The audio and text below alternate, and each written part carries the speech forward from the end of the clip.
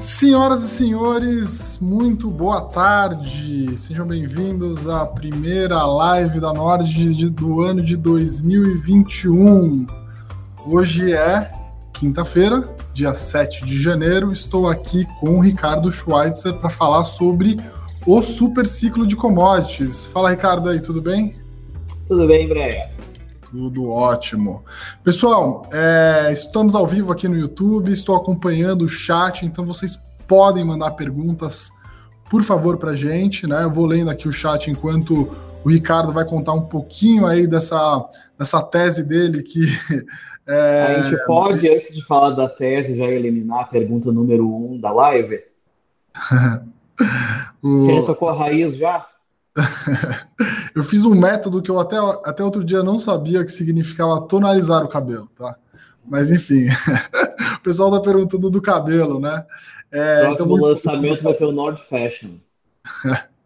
Pessoal, a história do cabelo foi o seguinte, né? Eu apostei no final do ano passado com um favelado investidor de que a bolsa não fechava acima dos 110 mil pontos. Na altura, a bolsa estava ali na casa de 95, 96 mil pontos. Eu achava que era difícil a bolsa ter um rally assim tão forte até o final do ano, né? Eu falei para ele que se a bolsa fechasse acima dos 110 mil pontos, eu pintaria meu cabelo da mesma cor que estava o dele na altura. E perdi a aposta, né? Então, esse é o tipo de aposta boa que a gente gosta de fazer. É uma aposta com assimetria positiva. Te perde o cabelo, mas a gente ganha mais dinheiro. Então, acho que foi uma aposta boa aí no final das contas e foi legal a brincadeira. O pessoal se divertiu. Ricardo, eu queria que você contasse aí um pouquinho sobre a tese do superciclo, né, que é uma tese que agora parece que está na moda, mas é uma coisa que você levantou a bola lá em setembro, né? Eu digo que agora está na moda porque depois que você escreveu essa tese, hoje, especificamente, né, a bolsa está subindo muito forte aí com commodities, né? Vale, CSN, enfim, siderúrgicas como um todo, mesmo as empresas de papel e celulose. Então, eu queria que você contasse um pouquinho aí para o pessoal sobre o super ciclo de commodities. Eu vou lendo aqui as perguntas do pessoal e vou depois botando aqui na ordem das perguntas mais interessantes para vocês. O pessoal está sugerindo aqui, Ricardo, que com 150 mil pontos você tire a barba, hein? Eu não sei se você vai topar. Nossa, não, vocês não querem ver isso, gente. Vocês não querem ver isso. Deixa assim que tá bom. Deixa assim que tá bom. Mas então, a história aqui é relativamente simples. A gente começou a acompanhar essa hipótese lá em meados de julho, agosto do ano passado. E nós publicamos efetivamente essa tese, se bem me recordo, no mês de setembro. Por que a gente estava olhando? Eu passei alguns anos da minha vida acompanhando especificamente os setores de mineração e siderurgia, que são setores que, pela sua própria natureza, principalmente a mineração, acaba exigindo que a gente acompanhe China de uma maneira muito intensa, né? Aí alguém vai perguntar, mas nossa, mas a China também é a maior produtora de aço do mundo. É verdade, né? A Baowu, que é a fusão da Baosteel com a Wisco, né? Com a Wuhan Steel, ela é hoje a maior produtora de aço do mundo. Só que o aço na China, ele é predominantemente absorvido pelo mercado interno. Ao passo que, quando a gente olha para o mercado de minério de ferro, esse é um mercado predominantemente transoceânico, né? E Brasil e Austrália, em conjunto, respondem por aproximadamente 60, 65% do mercado transoceânico de minério de ferro como um todo, cujo principal destino mundial é exatamente a China. Por conta dessa experiência, eu já bati muito cabeça acompanhando a China. E uma das coisas que, com o passar do tempo, ficou bastante claro para mim nós temos uma dificuldade muito grande de olhar para a economia chinesa e interpretar os movimentos da economia chinesa, porque nós partimos de um conjunto de pressupostos que fazem sentido em uma economia de mercado, mas que não necessariamente fazem sentido dentro de uma economia planificada como essa que é proposta pelo regime chinês, né? Vai lembrar, né? Parece que a gente está falando de Guerra Fria, mas a China continua sendo um regime de partido único, né, liderado pelo Partido Comunista Chinês, que está lá, né, há várias décadas já. Quais são os pontos que me chamaram a atenção com o passar do tempo? e que é importante ter em vista. Em diversos momentos, ao longo de vários e vários anos, ficou bastante evidente que os interesses políticos do Partido Comunista Chinês, eles são bastante levados a sério na condução da economia chinesa. No que isso se traduz? Quando você tem momentos de atividade econômica fraca, você tem um dirigismo estatal muito intenso na economia, com o objetivo de fazer com que o crescimento do país continue compatível, dentre outras coisas, com as suas questões demográficas, por conta da necessidade de sustentação do regime. E por muitos e muitos anos, o crescimento econômico chinês foi absolutamente espantoso, muito em função disso. Em momentos de crise, especificamente, a gente começou a ver momentos assim, principalmente lá após 2008, ficou muito marcado que, quando a economia não vai bem por conta própria, a capacidade do governo chinês de fomentar crescimento mediante estímulos, mediante investimento público, mediante infraestrutura, é realmente muito grande. E eles fazem isso de maneira muito consciente, né? Consciente quer dizer de maneira bastante deliberada. Qual foi a hipótese que a gente começou a olhar lá atrás? Alguns anos atrás, a China vinha um crescimento bastante acelerado, ainda, se bem me recordo, sob o comando do Hu Jintao. E quando houve a transição para o Xi Jinping, a grande preocupação que existia era relacionada aos desequilíbrios que aqueles programas de crescimento haviam criado, das bolhas que potencialmente existiam lá, principalmente relacionadas ao mercado imobiliário, alguns aspectos do mercado financeiro que suscitaram preocupações, como, por exemplo, o shadow banking. Eles começaram um processo de saneamento e desinflação controlada, né, dessas bolhas e correção desses desequilíbrios. Esse processo marcou os últimos anos e foi a grande justificativa para um crescimento econômico menor. Só que no meio do caminho aconteceu o coronavírus. E com o coronavírus, um impacto bastante significativo, tanto no mercado doméstico, né, por conta de paralisações e restrições e tudo mais, quanto principalmente no comércio internacional envolvendo China por conta das situações em que se viram os parceiros comerciais. Isso parecia para a gente naquele momento ser uma excelente justificativa para deixarem a austeridade de lado e voltarem a pisar no acelerador com relação ao crescimento, com o objetivo de sustentar a atividade, compensar aquele momento complicado que se viveu ao longo de 2020, que se vivia na época que eu trouxe a tese, e olhando de 2021 em diante, tentando surfar a recuperação econômica do restante do mundo de maneira mais aguda, de maneira mais intensa.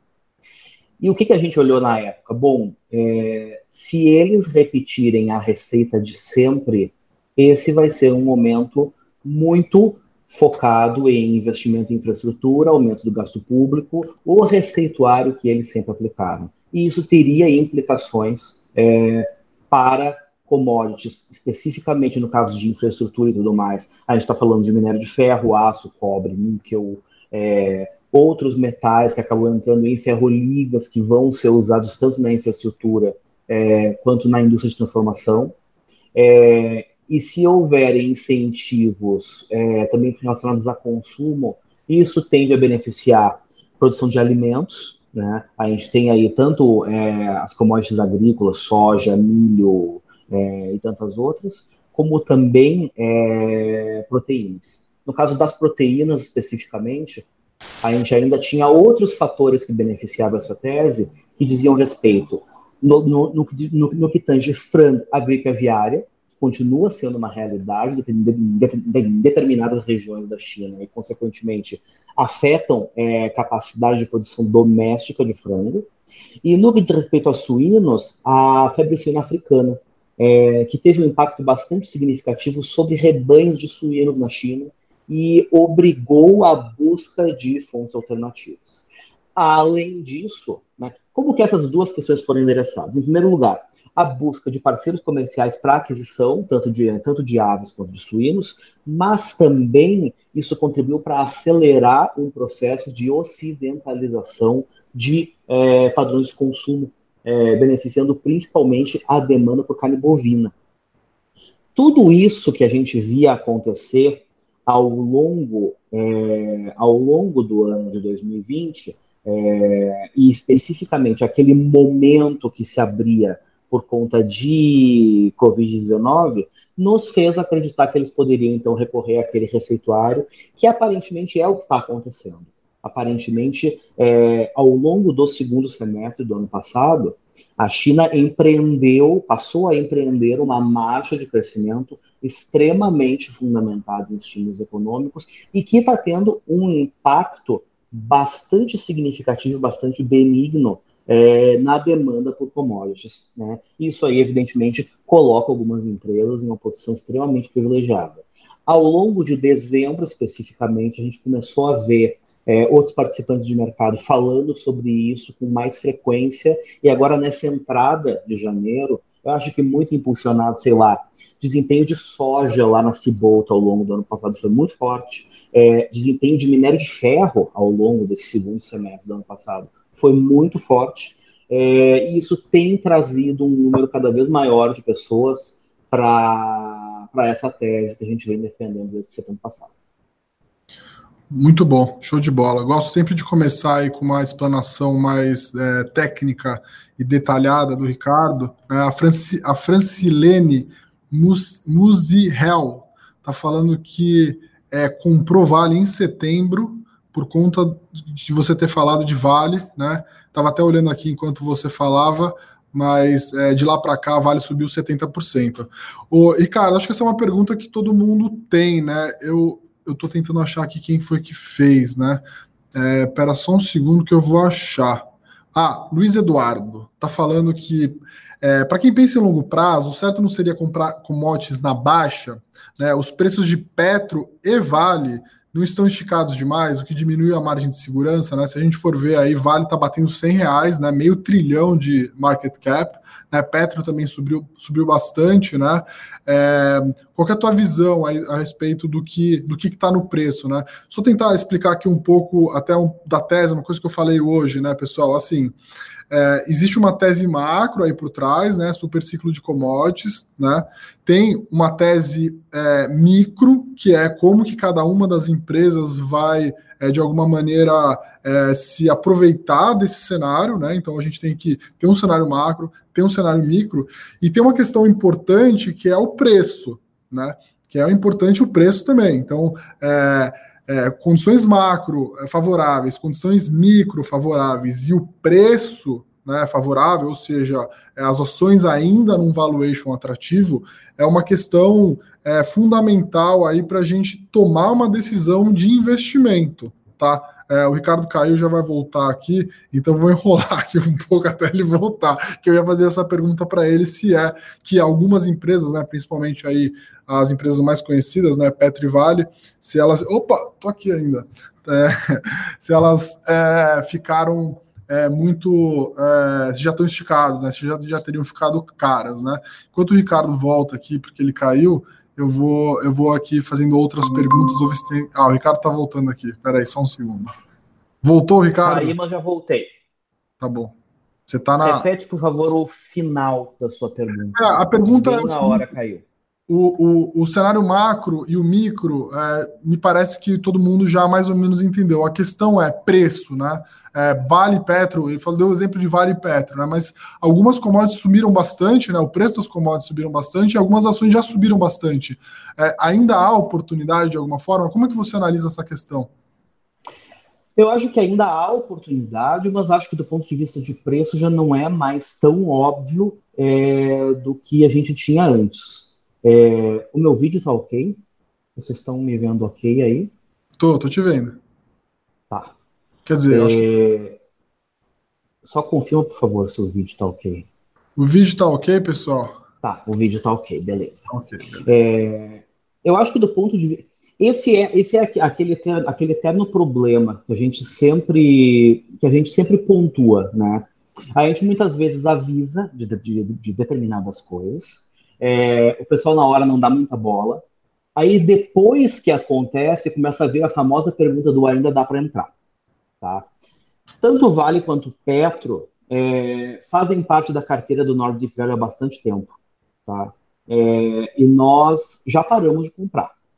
Já paramos de comprar exatamente por entender que nos níveis atuais já não tem mais tanta margem de segurança assim, tá? Eu acho que no caso de Vale especificamente, o mercado já entrou em um modo em que ele está vendo um preço de minério de ferro substancialmente superior ao que é o equilíbrio de longo prazo do minério e está começando a arbitrar por quanto tempo o minério fica em um patamar tão superior ao que seria o preço de equilíbrio, né? O que o preço de Vale, para mim, diz nesse momento é por quantos anos o preço do minério vai continuar tão acima aí do que seriam, sei lá, os 60, 70, 80 dólares, dependendo do nível de otimismo do sujeito, que seria o equilíbrio de longo prazo, tá? Quando a gente começou a olhar, tipo assim, ó, tava dado, era do tipo, era um nível de preço que nos permitia assumir, nossa, o preço do minério vai continuar no chão para sempre, que era uma coisa que a gente não acreditava. Então lá atrás a gente tinha bastante conforto. Hoje, para novos aportes, eu não acho tão confortável assim. Isso significa que todas as oportunidades já foram? Não, isso não significa isso. Porque a gente continua tendo outras oportunidades que se beneficiam do mesmo racional. A gente continua tendo oportunidade de se expor a outras commodities que acabam beneficiadas pela mesma tese. Mas no caso de Vale e Petro especificamente, nesse nível de preço eu não sou comprador mais, não. Entra naquele caso, ainda dá para entrar, amigo, a gente estava falando em setembro, mais sorte na próxima. Sim, sim. O pessoal está fazendo muita pergunta aqui a respeito de que outras commodities, né? Você falou bastante de minério aí. Você podia fazer explicar um pouco quais ações, principalmente na Bolsa Brasileira, quais setores que a gente consegue ver commodity, além de petróleo, né? A gente tem minério, mas a gente tem também papel e celulose, a gente tem empresas agrícolas, né, que ou vendem, né, os insumos ou de alguma forma estão na cadeia de suprimentos, né? O que você podia falar a respeito disso? O pessoal está falando que eu sou o Justin Bieber, que eu sou o Johnny Bravo, os apelidos estão bons, estão bons. Eu queria saber aí, pessoal... Ana Maria Breia. Ana Maria Breia, o Louro Breia, o Louro de Louro José. O pessoal, eu queria que vocês aí dissessem no chat que ações de commodities vocês têm em carteira aí para a gente até aproveitar e fazer as perguntas para o Ricardo aqui. Mas respondendo sua pergunta, é exatamente isso, né? Você tem de um lado, né, as commodities metálicas, que no caso da Bolsa Brasileira estão predominantemente representadas por Vale, né? Ali dentro você tem minério de ferro, você tem cobre, você tem níquel.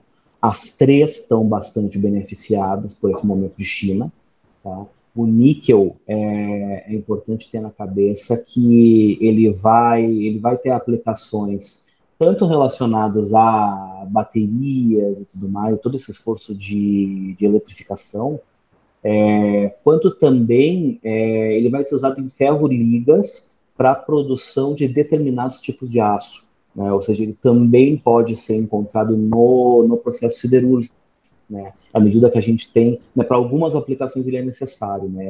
É uma das ferro-ligas que se faz necessária para alguns processos siderúrgicos, né? Esses tempos eu vi por aí alguém falando que a Vale produzia lítio. Gente, a Vale não produz lítio, tá? Isso não faz parte do portfólio de produtos dela. Então aqui, evidentemente, tem uma parcela relevante. A gente vai ter, né? Por que, por exemplo, que a gente tem visto algumas siderúrgicas tendo um desempenho tão bom, né? Porque a gente tem, dentro de algumas empresas siderúrgicas listadas na Bolsa Brasileira, a gente tem empresas de mineração. E empresas de mineração que atuam não somente para o autossuprimento, né, para a suficiência dessas companhias na própria demanda de minério, mas também, em alguns casos, empresas que são exportadoras relevantes de minério de ferro, cujo destino final, insisto, é China, tá? Isso tem contribuído bastante para o bom desempenho de algumas empresas também. Só que a gente vai além, né? Como você mesmo pontuou, papel e celulose, acho que é um caso importante. O setor de papel e celulose, ele vai responder a alguns drivers interessantes. De um lado, você tem crescimento de consumo, consumo final, consumo de famílias, tá? Mas a gente também tem papel e celulose respondendo bem à produção industrial por conta do mercado de embalagens. Inclusive, acompanhar as dinâmicas do mercado de embalagens costuma ser uma boa maneira, né, costuma ser um bom indicador antecedente de produção industrial. Então, à medida que há uma aceleração de produção industrial na China, existe uma demanda tanto por parte de famílias, né, que é fruto de um aumento de renda, como também uma demanda associada à produção industrial por conta de embalagens. Tá? E o segmento de papel e celulose especificamente, eu acho que ele ainda tem um outro fator micro que está beneficiando ele bastante. É um setor que estava muito pressionado por conta de perspectivas de entrada de novas capacidades de celulose no mundo. E o que se viu foi, de um lado, uma capacidade de absorção de demanda maior do que se imaginava, e do outro lado, a postergação da entrada de algumas linhas. Isso tudo tem contribuído também para sustentar preços de celulose. Tá? E algumas empresas do setor, especificamente, aqui olhando de novo para a Bolsa Brasileira, ainda estão beneficiadas, estão se beneficiando de fatores muito específicos, como redução de capital de giro por conta de redução de estoques que vinham acumulados a um prazo longo, melhora de perfil de dívida, tem coisas acontecendo que não necessariamente tem a ver com China na primeira derivada, digamos assim. Só que isso dá para ir além, né? A gente tem as produtoras de proteínas, né? Quando a gente olha para as proteínas, a gente está remetendo àquelas questões que eu estava falando antes, né? Teve lá febre suína africana, gripe aviária, há um shift de padrão de consumo impulsionando demanda por carne bovina, a questão de disponibilidade de carne bovina para exportação em outros mercados-chave que tem permitido que algumas empresas da América do Sul ganhem market share nos países asiáticos. Isso tem beneficiado bastante essas empresas na linha da receita. E isso que não dá para parar por aqui. A gente continua tendo as produtoras de commodities agrícolas, né, milho, soja, algodão, etc. E a gente ainda tem, participando dessa cadeia, as empresas que provêm infraestrutura logística para escoar a produção, porque essas coisas não vão parar no porto sozinhas, né? Que também tendem a se favorecer de aumentos de volume de exportação para a Ásia, principalmente para a China, à medida que isso aumenta a demanda por transportes também. Tá? Na minha visão, esses são os principais beneficiários. Legal. Ô, Ricardo, teve uma pergunta que me fizeram hoje de manhã, né? Não sei se eu respondi direito, né? Mas aquele ciclo de commodities famoso, acho que o ciclo de commodities mais famoso que a gente observou no Brasil foi aquele do começo do Lula 1, né? 2002 até 2007, né? Foi um ciclo aí de algo... Aliás, assim, na crise de 2008, né, o que ajudou a Bolsa a voltar muito rápido, né, depois da crise, foi justamente também commodities, né? O que você... ocorreu exatamente por conta de um movimento muito semelhante por parte de China a esse que eu acredito que está acontecendo agora. Sim, sim. Eu queria saber, assim, um ciclo, geralmente, o que a gente pode esperar em termos em anos, né? Assim, é algo para 5 anos, 6 anos, 7 anos. Eu respondi uma coisa, eu quero ver se eu respondi certo, tá? Antes disso, eu queria pedir uma coisa, pessoal. A gente tem 811 pessoas assistindo e 244 likes. É uma vergonha. Não falo mais nada. Uma vergonha, viu? Então, por favor, deem um like aí pra gente, ajuda esse vídeo a chegar mais pra gente. Mais gente, né? Eu tenho a impressão de que, quando a gente olha pro passado, a gente viu ali ciclos realmente aí 5, 6 anos, tá? Dessa vez pode ser diferente, né? Pode ser um ciclo mais curto. Eu acho que, dadas as circunstâncias que levaram a esse ciclo e dadas as dada a situação econômica que se tinha anteriormente a ele, eu acho que não se pode descartar a hipótese de ser um ciclo um pouco mais curto. Tá? Eu acho que lá atrás existia uma mentalidade muito mais forte de crescimento com base em investimento em infraestrutura, com o objetivo de efetivamente modernizar o Estado chinês. Tá? E, evidentemente, muita coisa já foi feita. A China é um país gigantesco, tem um monte de coisa que sempre pode ser feita, mas vale ter em mente que antes da pandemia de Covid-19, eles estavam exatamente tentando fazer o shift, fazendo que a China deixasse de ser uma economia impulsionada fundamentalmente por investimento, e aí eu digo fundamentalmente investimento público, mas passasse a ter como seu principal motor consumo, né? Ou seja, uma economia impulsionada por uma classe média que cresceu, que enriqueceu, que foi para um outro patamar de renda e, consequentemente, que teria condições de manter a roda girando de uma maneira um pouco mais autônoma e mais sustentável. Se essa hipótese for correta, eu acho que não dá para saber de antemão, eu acho que esse ciclo pode ser mais curto. Esse ciclo ele pode realmente ter aquela mentalidade assim de vamos entrar nesse momento para sustentar a atividade econômica e à medida que as coisas forem normalizando, vamos tirando o pé. Tá? Então, a minha aposta primária seria de que esse é um ciclo mais curto. Seria um ciclo talvez de 2, 3 anos. Mas eu ressalto que eu estou aqui fazendo uma aposta de que dessa vez é diferente, né? Porque nas vezes anteriores não foi isso que a gente viu. Legal. Tá. Ô, Ricardo, a gente está pedindo para você falar de... assim, no setor de proteínas, a gente tem hoje na Bolsa JBS, Marfrig e Minerva, né? Queria que você comentasse um pouco do setor especificamente, dos cases. A gente sabe que algumas empresas do setor, eu não vou dizer quais, né, mas acho que a maioria das pessoas sabem, tem alguns problemas relacionados a também governança, né? Você não vai dizer que é JBS, é isso? Acho que está mais claro, né? Mas, enfim... Está na minha lista de leitura, que inclusive é aquele livro que conta a história da JBS. Me falaram que é demais, cara. Why Not? Me falaram que é demais, só que, tipo... eu sou que nem o Bruce, eu gosto de livro de até 350 páginas, acho que tem mais do que 350 páginas, não tenho paciência, mas falaram que é muito, muito bom e está muito bem escrito. O Rodrigo lembrou aqui, faltou BRF, tá? Então BRF... eu ia comentar isso, esqueceram da BRF, coitada. Isso, desculpa, pessoal, esqueci. Obrigado por ter lembrado aí, Rodrigo e Pedro. Comenta aí sobre o setor, Ricardo. Eu não vou conseguir falar muita coisa de BRF porque eu não estou olhando de perto, tá? Mas especificamente as 3 outras empresas, o que a gente vai ver, né?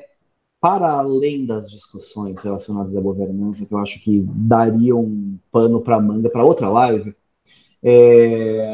o que me chama mais atenção ali de um lado, você não tem hoje grandes diferenças de valuation entre as 3, tá? Elas estão negociando mais ou menos parecida. Só que você tem tendências operacionais um tanto distintas, né?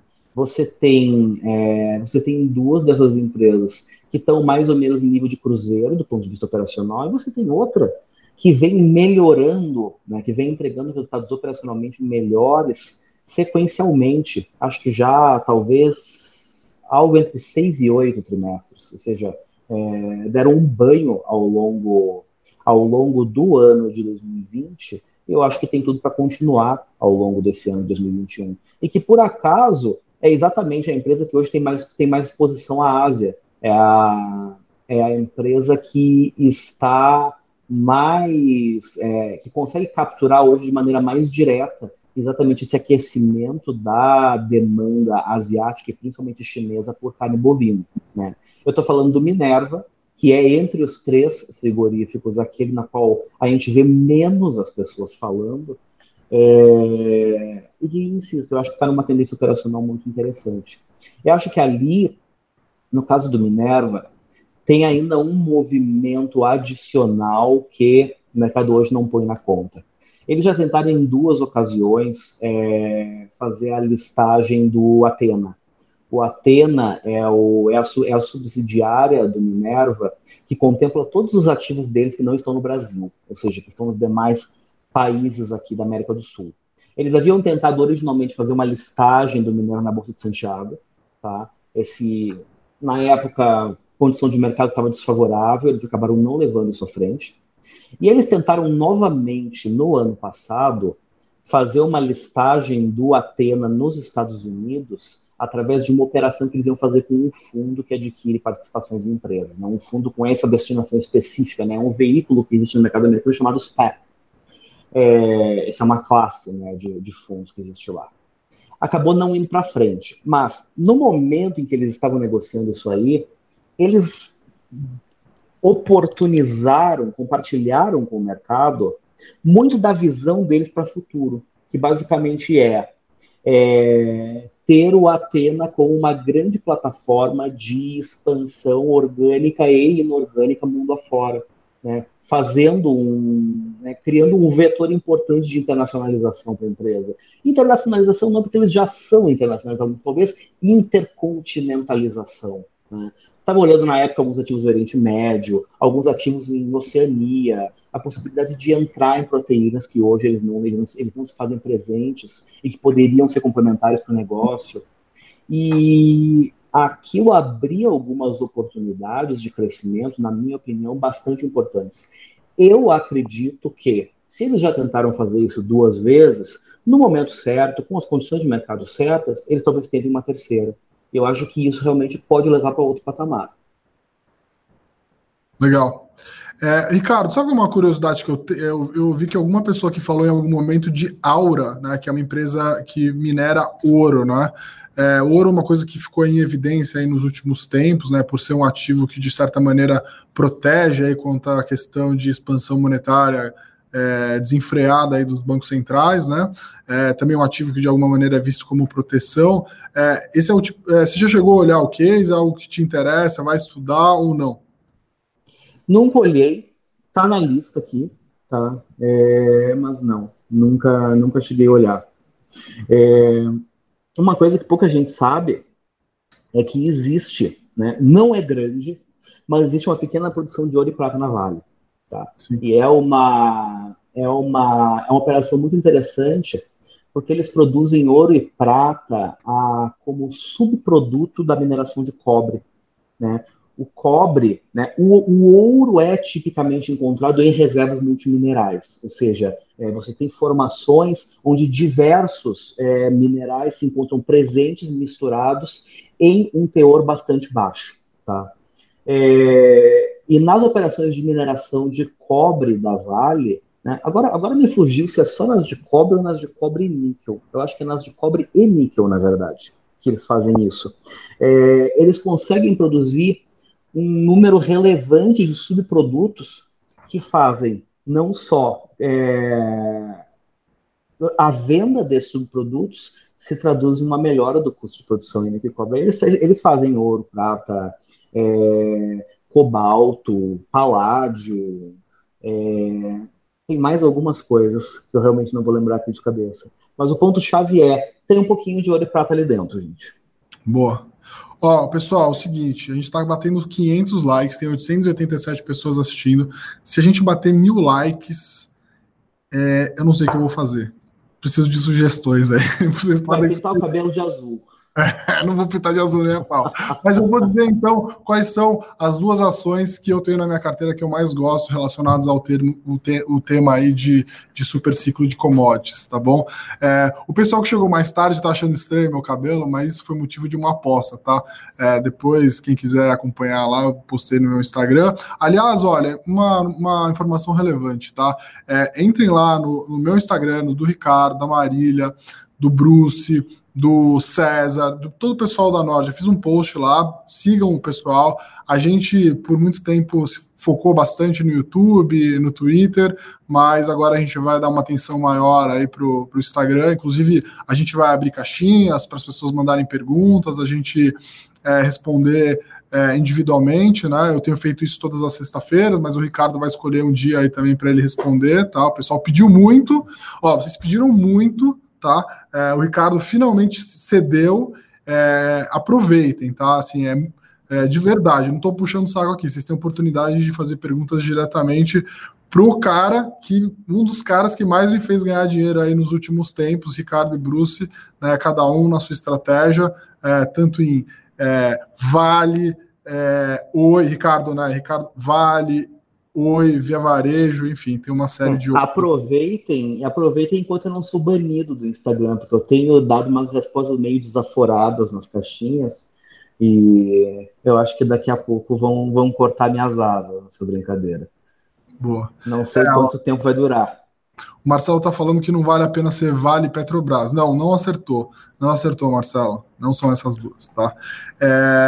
Que mais? Vamos ver se tem alguma última pergunta boa. Você viu alguma pergunta boa? Ricardo, o pessoal tá falando sobre risco de Estados Unidos e China. O que você acha, assim, o que faria... vamos fazer uma pergunta talvez mais importante, tá? O que faria você mudar de ideia? Falar assim, olha, azedou. O super ciclo de commodities azedou de vez, né? Assim, o que tá na tua listinha aí de coisas de tipo, se isso aqui acontecer, eu vou ter que revisitar muito a minha tese, né? Olha, eu acho que tensão geopolítica Estados Unidos e China, principalmente com as mudanças no poder nos Estados Unidos que a gente está vendo, eu acho que o risco da gente ter alguma coisa desse sentido realmente diminuiu muito. Né? O que eu vou olhar com mais atenção pro ciclo de commodities é realmente assim, em que momento as economias mundiais retornam à normalidade. Ou seja, tentar ponderar a partir de que momento China começaria a tirar o pé de novo. Né? Porque eu insisto, hoje eu não acho que esse vai ser um ciclo tão longo e mesmo tão intenso quanto a gente viu das últimas vezes. Tá? Eu acho que a gente tem uma onda menor. Né?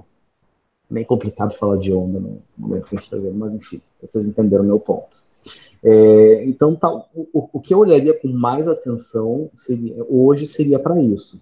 Especificamente para as empresas brasileiras, a gente efetivamente tem que olhar com atenção as relações, né, Estados Unidos-China, as relações Brasil-China, porque a gente sempre tem aquele risco, né, aquela sanha brasileira de ver o mundo melhorar e a gente ficar de fora. Então é importante acompanhar um pouco isso por aqui também. Agora, outras questões, precisaria ser alguma coisa muito fora da caixa, assim. Eu não tenho hoje em mente alguma coisa muito fora que poderia reverter essa tendência. Mas tem uma coisa que, historicamente, a gente tem que ficar muito atento no Brasil, tá? Sempre que as exportadoras de commodities vão muito bem, aumenta a pressão no sentido de aumentar a tributação sobre essas empresas. Tá? Vale especificamente viu isso diversas vezes. Né? Sempre que o minério vai muito bem, vem a história, vamos aumentar os royalties sobre o minério. Né? Isso já aconteceu um monte de vezes, é uma dor de cabeça infinita, é uma coisa que precisa ser... Né? O engraçado é que quando o minério está na bacia das almas, ninguém quer baixar o royalties do minério. Né? É só para cima o negócio. Isso precisa ser olhado com um pouco de atenção. Mas, tirando essas questões mais específicas de Brasil, eu olharia realmente assim, em que momento China começa a tirar o pé do acelerador de novo. Sim. Acho que você podia aproveitar aí, fazer o nosso momento merchan, explicar um pouquinho como é que funciona o Deep Value, tá, Ricardo? Enquanto eu vou vendo aqui as outras perguntas, pessoal. A gente está chegando a 612 likes, 962 pessoas assistindo, vamos bater 1.000 pessoas assistindo e vamos tentar chegar pelo menos 800 likes aí, vai, pessoal. O pessoal da produção colocou aí o link, tá? Então, para quem quiser conhecer o produto do Deep Value. A gente também está colocando aí os links do Instagram dos analistas da Nord, então sigam lá, por favor, tá? Ricardo, conta aí um pouco, então, da ideia do Deep Value, né? O que está por trás e por que o super ciclo de commodities entrou, né, numa tese dentro do Deep Value, né? Bom, Eu vou começar pelo final. O superciclo de commodities entrou dentro do Deep Value, basicamente porque, em primeiro lugar, nós não queríamos lançar mais um produto para tratar especificamente disso, e porque, pelo perfil da carteira do Deep Value, a carteira original do Deep Value, que é um perfil bastante arriscado, a gente entendia que fazia sentido oferecer àqueles mesmos assinantes outras teses de investimento que pudessem balancear um pouco o risco daquele portfólio. Tá? O NordVPL é o portfólio mais arriscado que a gente tem na Nord hoje. Ele trata basicamente de empresas que estão enfrentando algum desafio interno ou externo. Né? Quando eu falo de desafios internos, eu estou falando de empresas que estão passando por processos de reestruturação, empresas que são alvo ou são protagonistas de em algum polo de operações de fusão e aquisição, empresas que passam por questões significativas de governança. Ou seja, eu brinco assim, empresa que está enfrentando algum tipo de treta.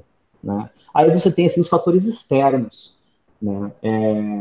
De repente a empresa não tinha nenhum grande problema interno, mas viu o seu mercado ser combalido de alguma forma significativa. Né? Ou aconteceu algum evento completamente imprevisto que afetou esse mercado. Para dar para vocês alguns exemplos, no North Deep Valley nós entramos em Vale um pouco depois de Brumadinho, né?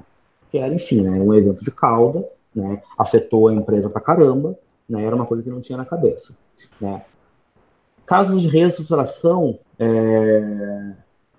a gente entrou no Deep Valley, né? Uma empresa que, enfim, vem num processo de recuperação judicial bastante longo. Né? Durante a fase mais crítica da pandemia, nós entramos em uma empresa aérea no Nordic Value, apostando que viria pacote de socorro do BNDES, que não veio, diga-se de passagem, mas que o valuation que o mercado estava negociando pelas empresas naquele momento assumiu um cenário ainda mais caótico do que o que efetivamente estava colocado. Essa posição a gente abriu e já fechou, inclusive. E a gente tem olhado para outras oportunidades de empresas que, de novo, precisam que mudanças expressivas, né, que consequentemente carregam consigo, consequentemente, riscos de execução elevados, possam destravar valor significativo ali. A gente fez mais algumas inclusões na carteira do Nordic Value ao apagar das luzes de 2020, que são teses que a gente está olhando com bastante atenção. Né? Mas basicamente é isso. Aí, a partir lá de setembro, quando a gente fez a tese do superciclo de commodities, esse mesmo produto, essa mesma série, passou a contar também com a carteira associada ao superciclo de commodities, e a gente vem acompanhando da mesma maneira essas empresas. Né? Então eu brinco que hoje o Nordic Value leve 2, pague 1. Né? É como se fossem 2 produtos oferecidos dentro de um único pacote, e ainda contando com as demais facilidades de serviços premium que a gente oferece aqui, como o acesso direto no Telegram e toda a assistência que a gente oferece para os assinantes. Boa. Até acho que eu queria fazer 2 perguntas, Ricardo. Tem muita gente que pergunta quanto que eu devo ter de dinheiro, mais ou menos, né, para que faça sentido assinar uma assinatura como essa, né? O que você diria, pessoal? Essa é uma pergunta que aparece bastante. Eu acho que, considerando o custo da assinatura, você deveria ter, para empregar nas recomendações dessa assinatura, pelo menos ali alguma coisa entre 20 e 30 mil reais. Tá? Considerando que isso não deveria responder pela totalidade dos seus investimentos, né, eu chutaria assim, tenha pelo menos uns 100 mil reais investidos, e desses 100 mil reais aloque de 20 a 30 mil reais na estratégia. Não é, evidentemente, um montante pequeno, tá? E, consequentemente, não é uma estratégia, até pelo risco envolvido, que a gente acha que seja para todo mundo. Né? Não é uma coisa para todo mundo. E justamente por conta da necessidade de um acompanhamento muito intensivo e do trabalho que a gente faz junto aos assinantes, a gente faz questão de manter esse produto pequeno. Né? Tanto que hoje, se vocês forem ver, por exemplo, no site da Nord, ele não está sequer oferecido na nossa loja. Né?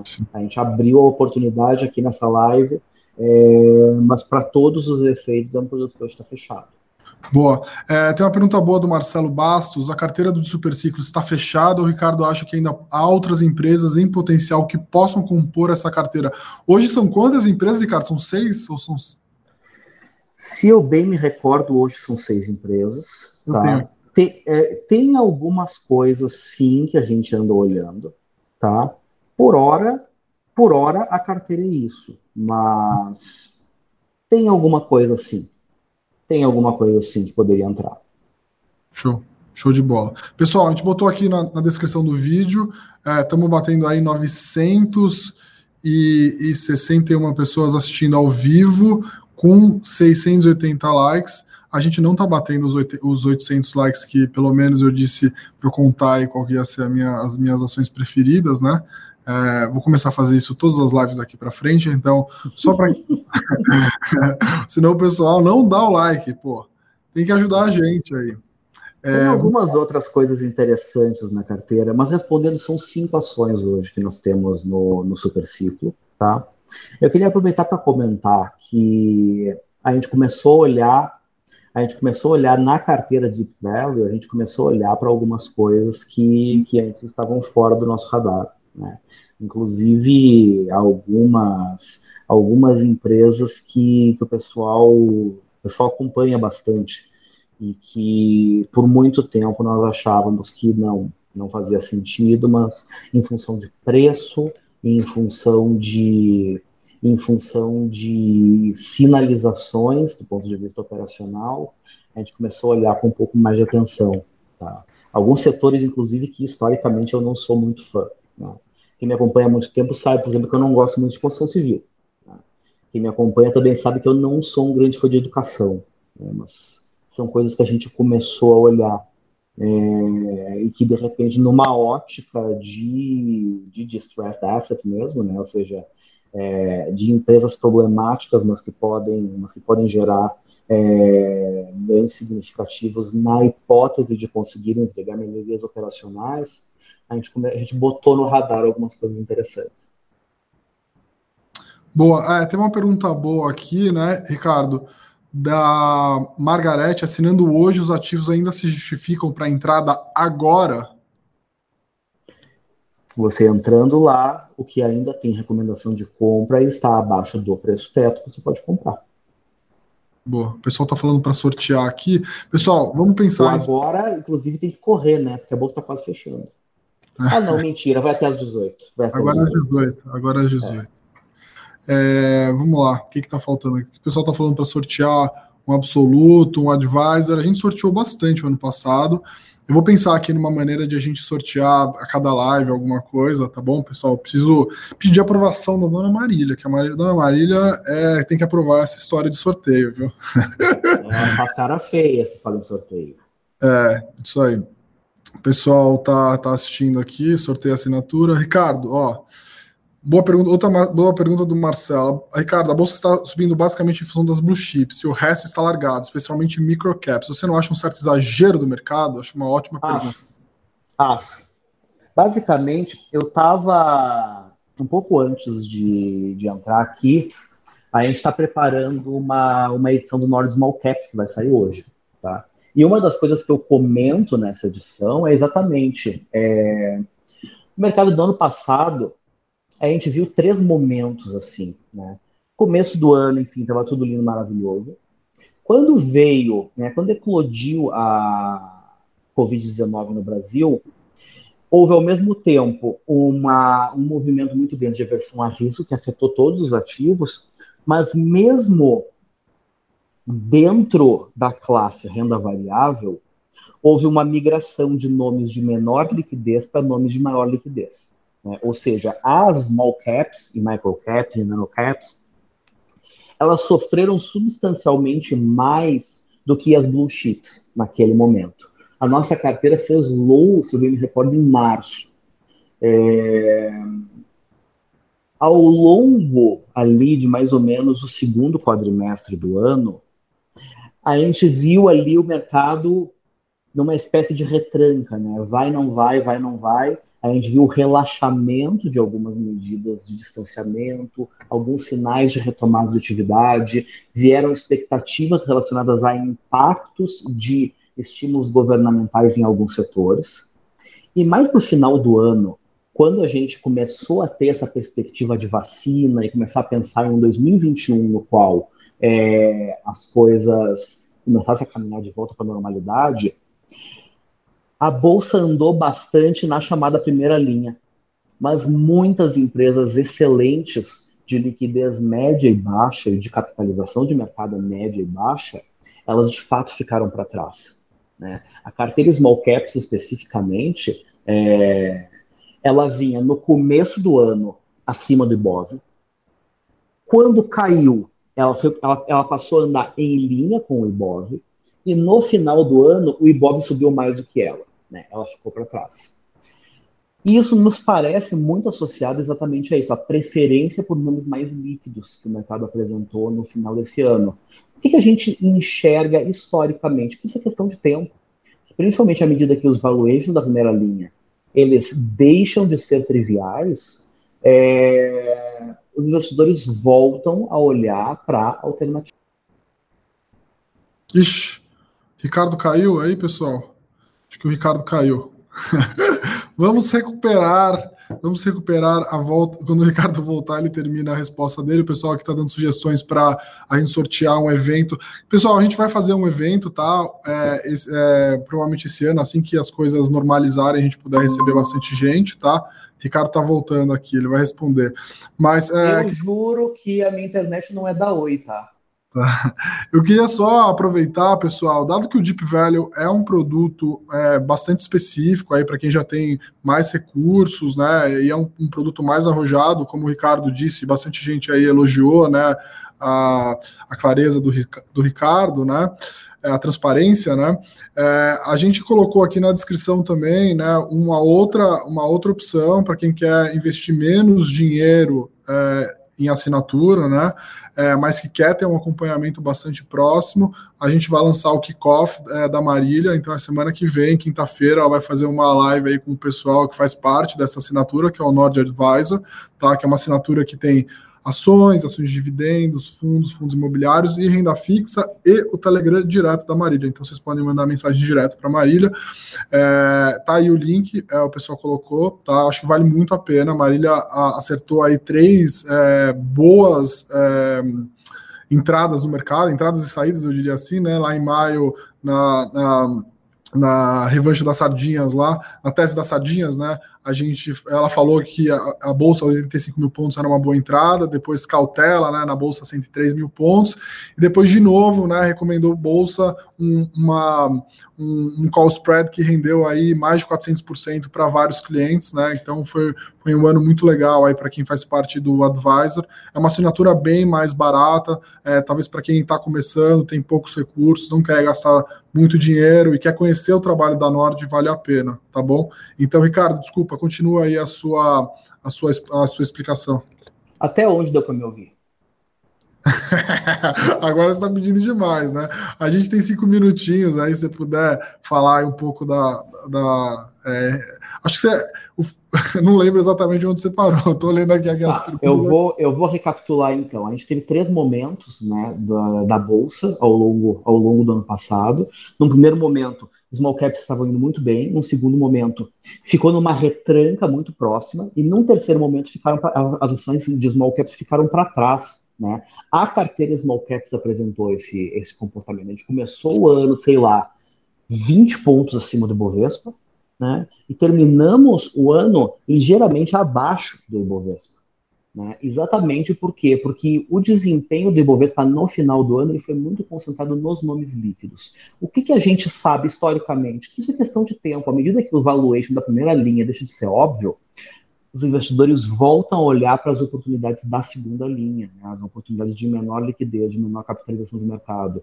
E o que a gente tem feito? A gente tem acompanhado o que tem acontecido com essas empresas no mundo real. E a grande maioria das empresas da carteira Small Caps, evidentemente, tiveram alguns impactos operacionais durante a pandemia, mas, sinceramente, menores do que a gente imaginava, e muitas mostrando sinais expressivos de recuperação. Em algum momento de 2021, deve ficar bastante evidenciado para o mercado que essas ações, em muitos casos, estão injustificavelmente baratas. E aí corrige, né? É uma questão de paciência. Boa, legal. Pessoal, deixando então aqui os links finais, queria agradecer muito a participação. Ixi, batemos 800 aqui, agora que eu vi. Amém. Vou ter que revelar aí quais são minhas duas ações relacionadas a commodity da minha carteira, tá? Então, rapidamente, tá? Dizendo que, assim, é importante vocês sempre pesarem, né, as coisas que a gente fala aqui, né? Então, assim, isso tem a ver com a minha carteira, com a minha estratégia, que tem várias outras ações. Então, todas as ações da minha carteira, elas fazem parte das recomendações da Nord. Eu tento, de alguma forma, usar as ideias que eu compartilho, as mesmas ideias que eu compartilho de um ou do outro analista, né? Tento colocar ali dentro da minha carteira um pouco mais voltado para valor, um pouco mais voltado para crescimento, um pouco voltado para small caps, né, e deep value, tá? Então componho a carteira ali como um todo. Não levem essa informação que eu vou falar para vocês a ferro e fogo. O Breia não gosta de dividendo. Chateado. Não sou um cara muito ligado a dividendos, porque eu acho que para o meu perfil, né, que já tenho 16 anos no mercado, estou pensando longuíssimo prazo, eu prefiro algo que tenha maior possibilidade de alguma forma de ganhos de capital, tá? Então, até o Diego está perguntando se eu tenho todas as ações do Deep Value. Não tenho algumas, tá, Diego? Tá. Então, assim, as duas ações que eu tenho relacionadas a commodity que eu gosto bastante, mas até recentemente com essa subida eu estou aí considerando rotacionar para algumas carteiras pro Deep Value, né? Então eu tenho bastante Vale, tenho bastante PetroRio, tá? E tô agora, dado que as duas ações subiram demais, quero trocar essas ações por duas ações aí do Deep Value, que é uma coisa que eu vou fazer ao longo do tempo. Eu só posso sair das recomendações à medida que os analistas também recomendam a venda, né? Então eu não posso vender essas para comprar outras enquanto não houver uma decisão dos analistas de sair, tá? Então, se eu for comprar outras ações de Deep Value, eu preciso eventualmente ou botar dinheiro novo, né, dentro da minha carteira. Espero que ao longo desse ano a gente consiga distribuir dinheiro aqui para os sócios, né, Ricardo, para a gente poder investir nas carteiras, tá? Então, essa é um pouco a ideia aqui. Gosto muito de Vale ainda. Subiu muito rápido agora recentemente, a gente está olhando. PetroRio também é a mesma coisa. Então, estou agora considerando comprar duas ações da carteira do Ricardo. Acho que tem uma especificamente que ficou muito largada, tá? Uma da carteira lá do Superciclo que eu gosto bastante. Então, sugiro que quem não conhece a série ainda, que conheça, se não o Deep Value, mas que também comece por uma assinatura mais simples, como o Advisor, que eu coloquei aí, com o kickoff da Marília, que vai ser muito legal, tá? Eu acho que é isso. Ricardo, você quer dar um recado final aí a respeito da tese, dar uma mensagem sobre como as pessoas devem encarar aí 2021 também relacionado a seus investimentos? Fique à vontade, aí tem mais uns 2 minutinhos para finalizar a live. Queria agradecer o pessoal pela participação aí, quase 1.000 pessoas simultaneamente, né? Então, a mensagem é bastante simples. No futuro, olhem com mais carinho para esses casos assim em que assim, a gente começou a falar sobre isso em setembro, gente. Na época não tinha ninguém falando a respeito disso. Na época estava completamente fora do radar, né? Eu, evidentemente, agradeço muitíssimo a todos que acreditaram na gente naquele momento, né? Que enxergaram mérito na tese que nós estávamos defendendo, né? Ainda dá para aproveitar menos do que dava para aproveitar em setembro, ainda existem oportunidades e tudo mais. O ponto-chave eu tenho a mais absoluta certeza de que, eventualmente, a gente vai encontrar outras oportunidades. Se você perdeu a oportunidade, se você chegou tarde demais, como, sei lá, até hoje eu recebo mensagem, gente perguntando, nossa, ainda vale a pena comprar Oi? Entende? Foi um negócio que a gente passou o ano de 2020 inteiro martelando, né? Até hoje eu recebo mensagem sobre Via Varejo, né? Vamos falar sobre isso, Ricardo. Dá uma próxima Não live. deixa para depois. Ela voltou para o preço que eu vendi, hein? Ela voltou para o preço que eu vendi. 15,40 eu vendi. Quem diria? Mas não foi pouco que você ouviu por vender, né? Não foi. E assim, a minha troca foi boa, hein? Trocamos por locadoras e trocamos por Oi. Cara, me entubei de Oi na hora que foi um dos melhores momentos para comprar Oi, ali na casa de 1,50 também, foi bom. Foi lindo. Mas então, a grande mensagem que eu tenho para deixar é: o pequeno investidor, ele sofre de querer, na maior parte das vezes, comprar as teses depois que as teses se concretizam. E isso é um contrassenso em relação a como se faz dinheiro na Bolsa, né? Gaste tempo e energia entendendo as teses, compre as ações, sente e espere. Não adianta, depois que as coisas já aconteceram, você querer sair correndo para fazer alguma coisa. Quando já foi, tá? No caso do superciclo de commodities, já foi? Não, eu acho que ainda tem oportunidades. Mas assim, de setembro para cá, posso estar enganado, mas eu acho que só em Vale deu mais ou menos 70%. Entende? E assim, estava dado, o vídeo estava aberto, a gente fez um vídeo aberto a respeito disso, a gente fez uma live sobre isso, do tipo, estava ali, entende? E às vezes, por essa questão de inação, eu vou deixar para depois, não, eu vou ficar correndo atrás disso aqui que estão falando no fórum, eu vou ficar aqui tentando fazer um trade maluco, não sei o quê, você deixa essas coisas na mesa. Tá? Então, talvez a grande mensagem que eu tenho para deixar para 2021 para vocês é: aprendam a efetivamente formar convicção sobre as teses, se posicionar e esperar. Dessa maneira, o tempo trabalha a seu favor e não contra você. Essa é a grande mensagem que eu queria deixar hoje. Show de bola. Pessoal, muito obrigado aí pela participação de todo mundo. Na primeira live, assim, receber tanta gente, tantas perguntas boas, a participação de vocês sempre incrível. A gente vai, ao longo desse ano, agora com o escritório novo, tô aqui no escritório, quem quiser, a gente já está aqui nos finalmente da obra, tá? Vamos ter um estúdio bonitinho, vamos fazer a live com todo mundo junto, vamos ver se a gente faz mais, né? A gente tem feito aí mais vídeos para o canal, né, sobre assuntos específicos, mas a gente quer trazer mais convidados, enfim, acho que vai ter bastante conteúdo legal. Acho que 2021 vai ser um ano bom para investimentos de risco como um todo, mas eu acho que todo mundo vai ter que ser ainda mais seletivo, né? A maré subiu para todo mundo, né? Acho que agora realmente separar aí as boas oportunidades ainda baratas para fazer parte da carteira. Agradecer de novo aí vocês por nos acompanhar e até a próxima quinta-feira, numa próxima live, a gente comunica depois o assunto e os participantes. Grande abraço, pessoal. Valeu. Tchau.